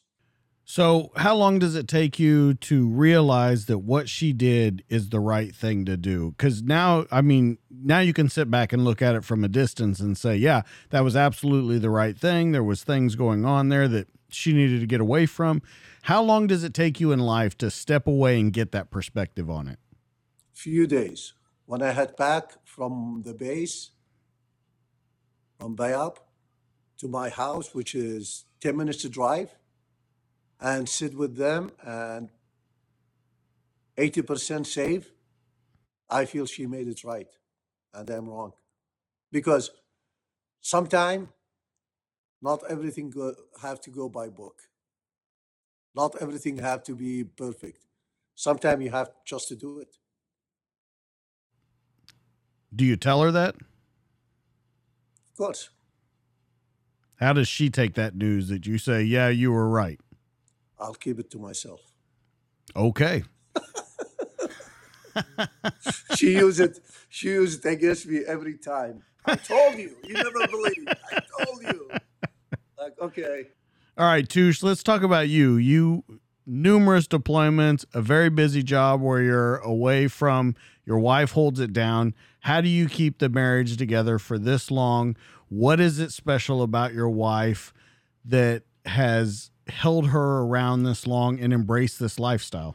First, she's really independent, and I think I covered that. But I think we had an understanding, and like, hey, when you have to work, be at work, but when you're home, be present and be at home. And there's times when you can't do that, particularly later on in my career, where the phone rings at random times and you got to go into work and deal with a bad situation. But, uh, for the most part, when, I hey, I'm home from work. I'm going to be here. I'm going to be present with the family, hanging out with the kids, which I love to do anyway. I mean, being a dad is the greatest job on earth, and and then make sure she gets a break and has time to do the things she wants to do, and just I mean, I could be much better at communicating, but she'll let me know when I'm not communicating right, so it works out okay, and you kind of work through it. I don't. It's I don't know. Yeah, I think early on, before we had kids, it was more challenging than when we did have kids because now you have a common, uh, the most important thing in your life is raising two, or in my case, two, but raising good human beings. And, nothing, both of us are the same mindset that nothing we're going to do is going to jeopardize uh, raising our kids the best to the best of our ability. And, yeah, and now that they're grown up and all that, it's we're able to hang out a little bit more. Yeah, it's interesting too. So it's Well, good. yeah, it's almost kind of re-meeting each other again after all these years. We're right now, I always say I have three daughters, and we're got two teenagers and one that's going to be a teenager soon enough, but it's a lot. And so when you hear stories like Johnny's, stories like yours, and it survived through so much stuff, through so much turmoil, through so many deployments and things like that, it's a very good story to hear because you don't get to hear it too often. Unfortunately, you don't get to hear it too often in the fields that we're in, whether that be law enforcement, military, first responders, things like that. What I wanted to talk about kind of last to wrap up our discussion is the process that it took, that Jason, that you helped Johnny get here. And it was a 13-year process to make him a United States citizen. Oh yeah, yeah. That's insane. So can we start with, and I want to hear from both of you, your thoughts on it, the headaches that you went through to do it, but how it started. And then I want to hear a couple years into it, what your thoughts are, if you think it's ever going to happen, and then how it ended up. And as we all know, like you just showed, Johnny, with your granddaughter and everything, this is kind of the legacy that made all of this worth it. So let's talk about how it got started, how the idea came up, and then the process that we went through to get to where we're at. Yeah, we were. Well, it was in Baghdad. I think it was like May or June, and we had some NCIS guys working with us, and their interpreter had been targeted, and so they moved him to Egypt, and the process, and talking to one of the guys, he's like, yeah, there's a program where you can get interpreters whose lives are in danger visas to the U.S. And so I remember I'm like, oh, cool. So I hit up Johnny. I'm like, hey man, do you want to? You ever think about coming to the U.S.? And he looked at me. He's like pissed, man. He's like, bro, this is my country, man. I'm like, okay, fair enough. But and I was like, that's cool. I mean, I figured he'd say that, because he was just he was in the heat of it, and he really had this vision for a democratic republic in Iraq, if you will. And so I was like, yeah, cool, man, that's awesome. If we had a few more Johnny Walkers, we'd be out of here pretty soon. But okay, cool. It's he said no, and I just said, hey man, that offer is always open. And then it came time, end of October, getting ready to head back home, and Johnny came out to the tarmac with us, and I'm like, hey brother, you sure you don't want me to try to get you out of here? And he's like, bro, it's my country. I'm like, all right, fair enough. At least email me every week or give me a text and let me know you're okay. And if you change your mind, hit me up. And so with that, gave him a big bro hug. And but I remember looking at him going, fuck, I'm never gonna see him again. And so I was like, oh man, it's heavy. 3 months later, I'm back at home, in my regular life grind. Running to work and coming home, hanging with the kids, going surfing. And middle of January 2006, I get a phone call. I'm standing in my kitchen and the phone rings. And I got my work phone. I look down at the number. I'm like, fuck. It's one of the voice over internet protocol lines that we used in Iraq. And I'm like, okay, running through my mind, it's like, this is not good. So if I'm getting a call from Iraq, it's because somebody close to me is dead, and it's probably Johnny or my buddy Hans or somebody like that. And so I'm making a beeline out the front door because the kids are on the couch with my wife, and I just don't want to answer the phone in front of them because it's going to be bad news. So I'm in the front yard, and it's the commanding officer from SEAL Team 1, and then my heart really sinks because it's the commanding officer, the command master chief that give the bad news, and it's like, hey Touche, it's Wiz. I'm like, hey, what's up, sir? And he's like, hey, he just goes, things got really bad for Johnny and his family. And he mentioned that, you said you'd work on getting him out. And I'm like, yeah, totally. And, we had a brief conversation and then hung up the phone. And I remember my wife standing at the front door. She's like, what was that? And I'm like, well, you remember, Johnny Walker, the interpreter I was, friends with? And yeah. And she's like, we need to get him out of Iraq. And she's like, how the hell are you going to do that? And I'm like, yeah, I had no idea. But I did. Yeah. And so I started asking around a bit. And the legal gal at one of the commands let me know that there was this immigration attorney who did pro bono work on the main base, Navy base, 32nd Street in San Diego every Thursday. So I put on a good uniform, got a good haircut, and what little documentation and information I had on the visa program I took with me. And I got the audience with him, and I started explaining the situation. And I think I was a little animated while I was talking to him because he was getting animated, and he was really excited. And he's like, "This is awesome!" And yeah, I can't wait to dive into this. And the lawyer's name was George Sabga Jr. And man, like what a just incredible freaking being, man. And he worked on it with he kind of took point, but the process itself, I was kind of the point of it with George, but like every SEAL team that deployed over to Iraq had a part in this, and it was every 6 months there was a new team going in, and I would be the continuity back here, but the bodies that were over there, you'd have to send paperwork into them, and they would fill it out and send it back, and we'd send it up to DHS or State Department or whatever, and they would sit on it for weeks or months, and then they'd fire back, and we didn't cross this I's and dot this I, cross this T, and fill it back out. We weren't really sure what Johnny's birth date was, So I think we just, and we screwed that up. It was different a few times. Spelling of Arabic names and translating it from Arabic to English. There's a dozen ways to spell Ahmadi or Ahmadi or Obeidi or, okay, let's just pick a birthday, pick some spelling, and at least keep that consistent. And it's just a long. It was really amazing, like the people we had helping out. We had really high-ranking congressional staffers. We strategically put leadership in places in D.C. and we have there'll be SEALs, junior or mid-grade officers on the House Armed Services Committee, Senate Armed Services Committee.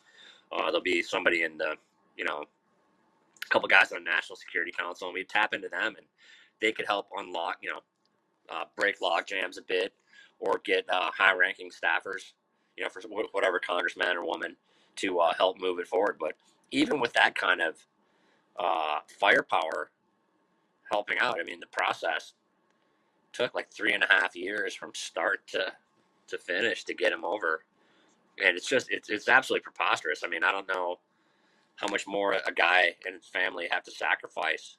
You can't ask for a better candidate for citizenship in the U.S. and it's taken 3.5. I mean, we got to the point where it's just like, fuck it, let's just smuggle them in across the border.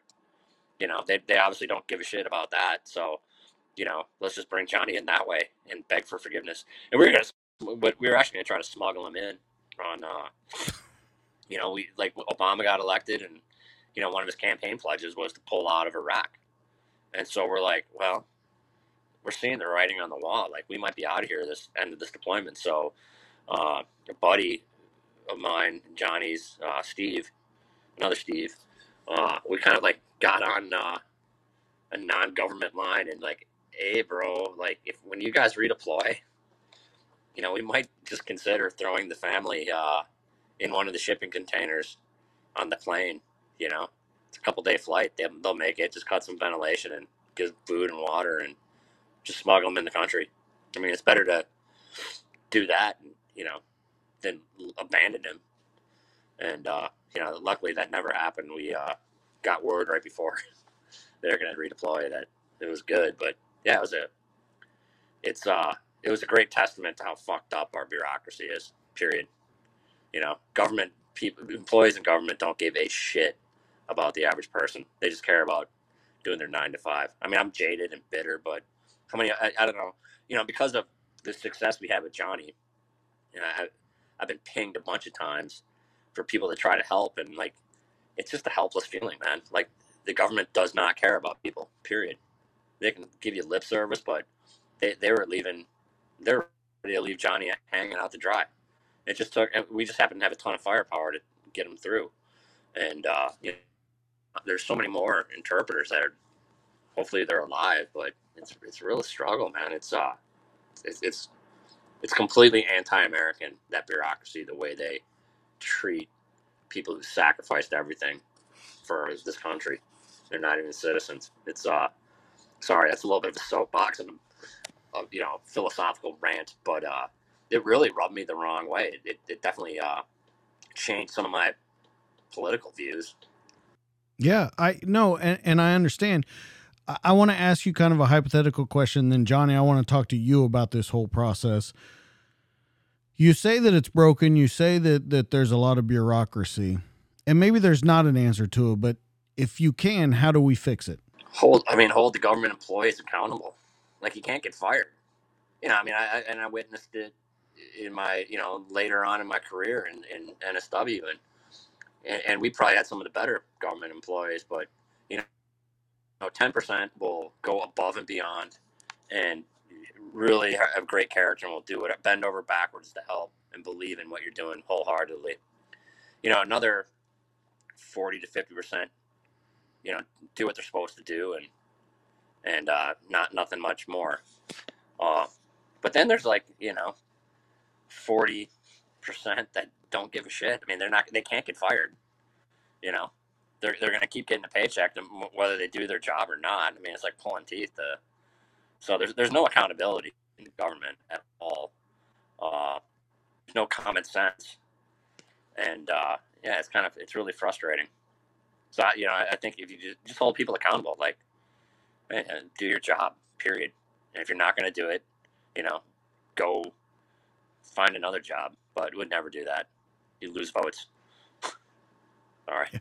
So Johnny, let's talk about, you talk about in the book when you get on that Freedom Bird, you're headed to the airport, you're taken there, you get on the plane, you think back to another mission that you did where you actually took someone off a plane. You're thinking the whole time, shit, is this going to happen? Is it not going to happen? Talk to me about what's going through your mind, what's going through your body. How are you feeling when all this is happening at the very end? You're, 5 steps away from being in the United States.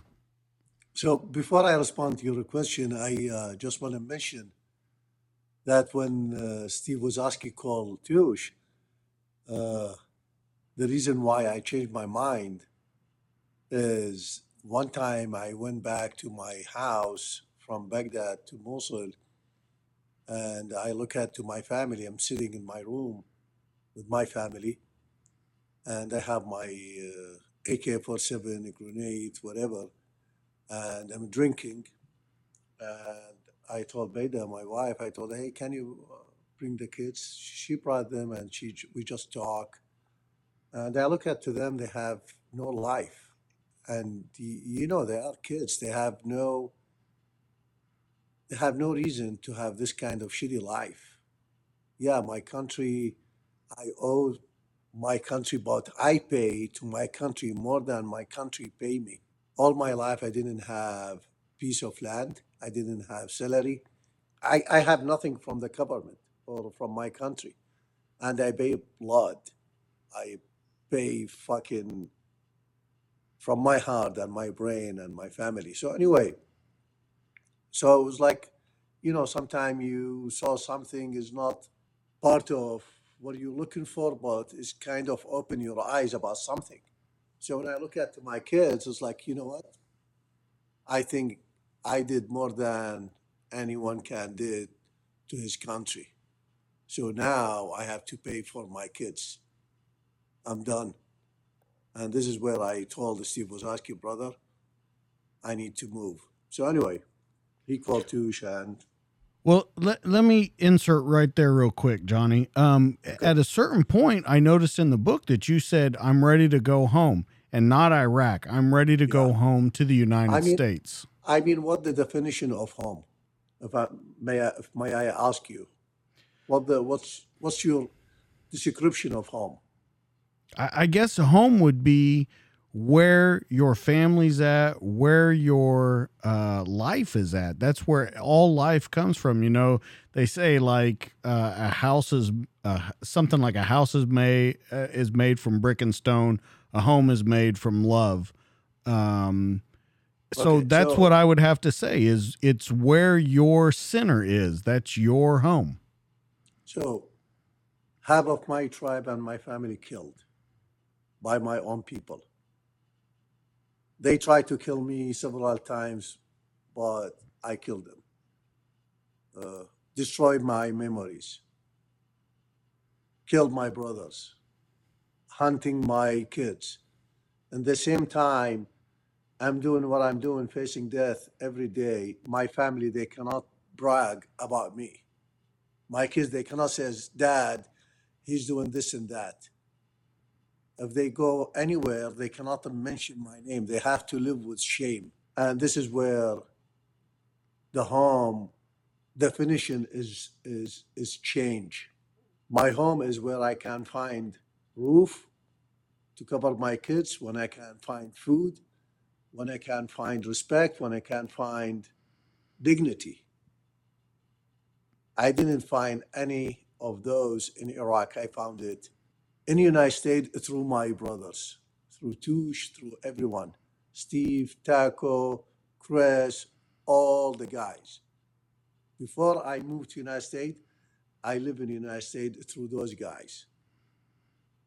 So this is why I said United States is my home, and until now is my home. And if this country under attack from any country, if it's fucking under attack from Holly, Muslim country, Saudi Arabia, I don't give a shit if fucking kill them or fucking fight them because he give me everything I need as a human. So anyway, hopefully I answer your question, brother. No, yeah, I think you absolutely did. But it makes me think when you said that it's given you so much. And you look at the current state of the United States right now and the world in general, people continue saying the United States is bad, that we have so many problems, that we have. When you hear something like that and coming from where you came from, it's got to get into you and bother the shit out of you when you hear stuff like that.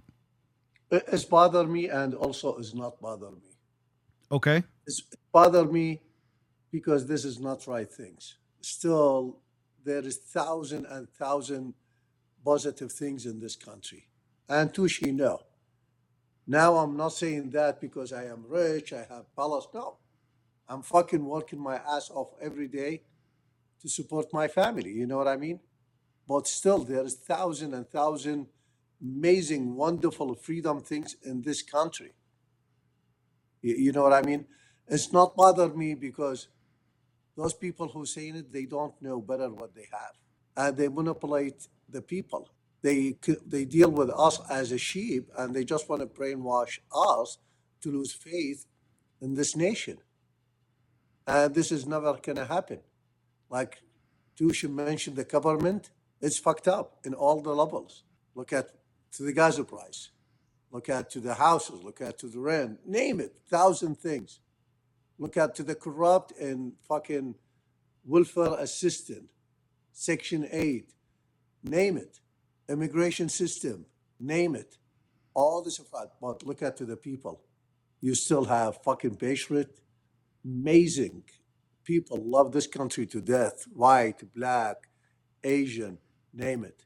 So the good sign for this nation to continue is the people. So we are good. The bad sign is the government. The solution, I don't know. Maybe we just start vote for better person, not Democrat or Republican, because both sides now they take us hard right and hard left, and they don't give a shit about this country. I agree with you there. Touche, you want to add anything on to that? Nah, it's just this, like Johnny's story, man, is like I think at the end of the day, it's Johnny's Sunni, Beta Shia.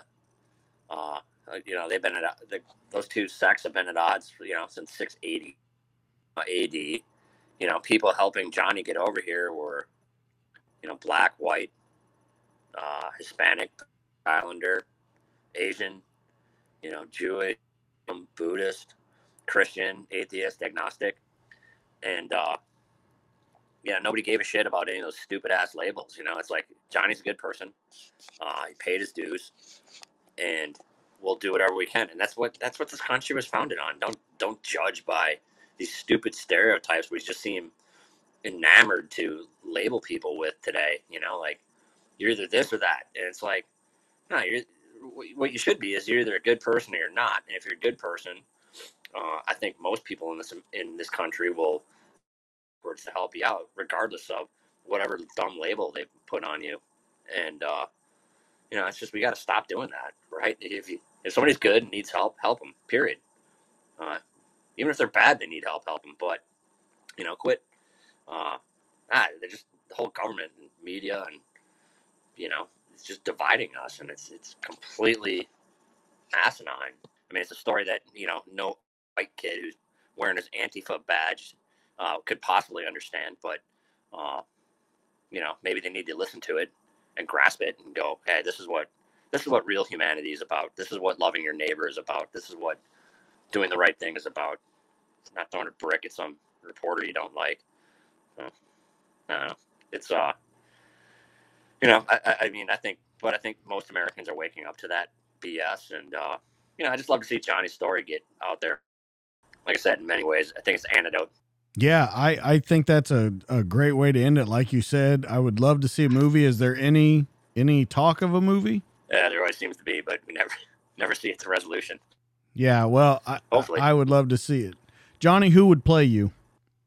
Oh, What do you think? No matter which one is going to be way better looking than me. Touche, who plays you? Play himself. Oh God, He's still young. I don't know. Yeah. But the question is, who's going to play sure. Johnny Heil? Peter Dinklage, Tyrion Lannister can play Heil. Okay. Yeah, I don't know how that would work out. All right. Let's talk about where everyone can find you, where we can find this awesome book. Because I'm just like you, Touche. I want to get this story out there, man. It is an amazing, amazing fucking story, and more people need to hear it. So, Johnny, where can people find you? I mean, they can find it in the book in Amazon, social media. And one thing I just want to add it, I'm not going to brag about my book is not my book, it's everyone's book. It's American Dream. I mean, if you look at it from day one, we start that journey with tears and suffering and happiness and loyalty and name it. We did mistake, we did plenty mistake. We learn, yes, we learn.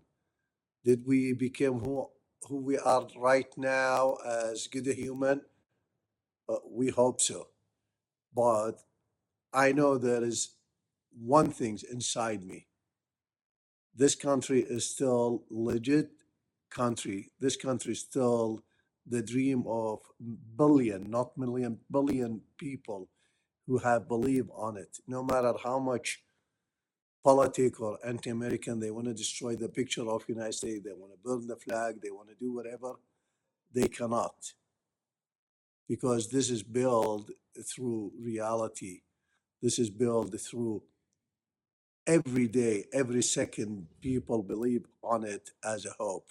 I wish before I leave this world, we can have people celebrate together, raise the American flag, and listen to the American anthem with fucking happiness and joy on the eyes. Well, it's amazing every time I hear how much you love this country, Johnny, because you don't hear that sometimes from people that have been born here, raised here, and it's just awesome to hear every time you say it. So can they find you anywhere on social media? Yeah, Facebook, Instagram, codename Johnny Walker. Okay. Touche, where can people find you? I guess Instagram. About it, or LinkedIn. It's just Touche is my name on there. It's mostly surfing shit though. Okay. So, I looked at it. Plus you got sandwiches on there. Though. You got corned beef sandwiches and stuff. So yeah, Zingerman's Deli in Arbor. It's good to go. Guys, I can't thank you enough for being on the show, especially you guys coming here and telling your story again. You made big efforts to get here with the limited cell capability. Johnny, you took time out from your family to be here. So I can't tell you guys how much I appreciate it, how much I love this book, and more people need to get out there and read it. Know it. You can get it on audio version. And by the way, Johnny, the guy that voices your audio book is fantastic. I hear him and it's like, fuck, is that me? Yeah. It's awesome. Yeah, I love it. He did an awesome job. Yeah. So, guys, get out there and get it. Codename Johnny Walker. You can get it anywhere that you can find books being sold. If you guys want more of me, you can always find me on Instagram at the DTD_podcast. You can find me on Facebook at the DTD podcast. And you can find me on YouTube where all these conversations are in video form. Now, your one-stop shop for the show, dtdpodcast.net. It's got audio, video, pictures of Johnny, pictures of Touche, pictures of their career, what they were doing, where you can find the book, and all their links. Don't forget to go there, dtdpodcast.net. make sure that you stop by our sponsors, Police Coffee at policecoffee.com. You know I say it every week. Police Coffee is a police officer-owned business. It's dedicated to crafting the finest coffees and blends and shipped as soon as they're made to provide you with the freshest coffee available. Each batch is roasted by people who know what it means to stay vigilant, and their specialty coffees do not waste one drop when flavor is concerned. Their coffee's some of the best you'll find, but it also helps serve an important cause. They give back to our community. 50% of their profits go towards helping family members of police officers who fell in the line of duty. Make sure you stop by policecoffee.com. You put in the code DJK10, it'll get you 10% off your order. And good news, everybody, it's fall. Everyone's into fucking pumpkin spice, and it's out now from policecoffee.com. So make sure you stop by there and check it out. Guys, that's going to be the show for this week. That's Jason. That's Johnny. I'm DJ. We'll catch you guys on the next one. We'll see you later. We're out.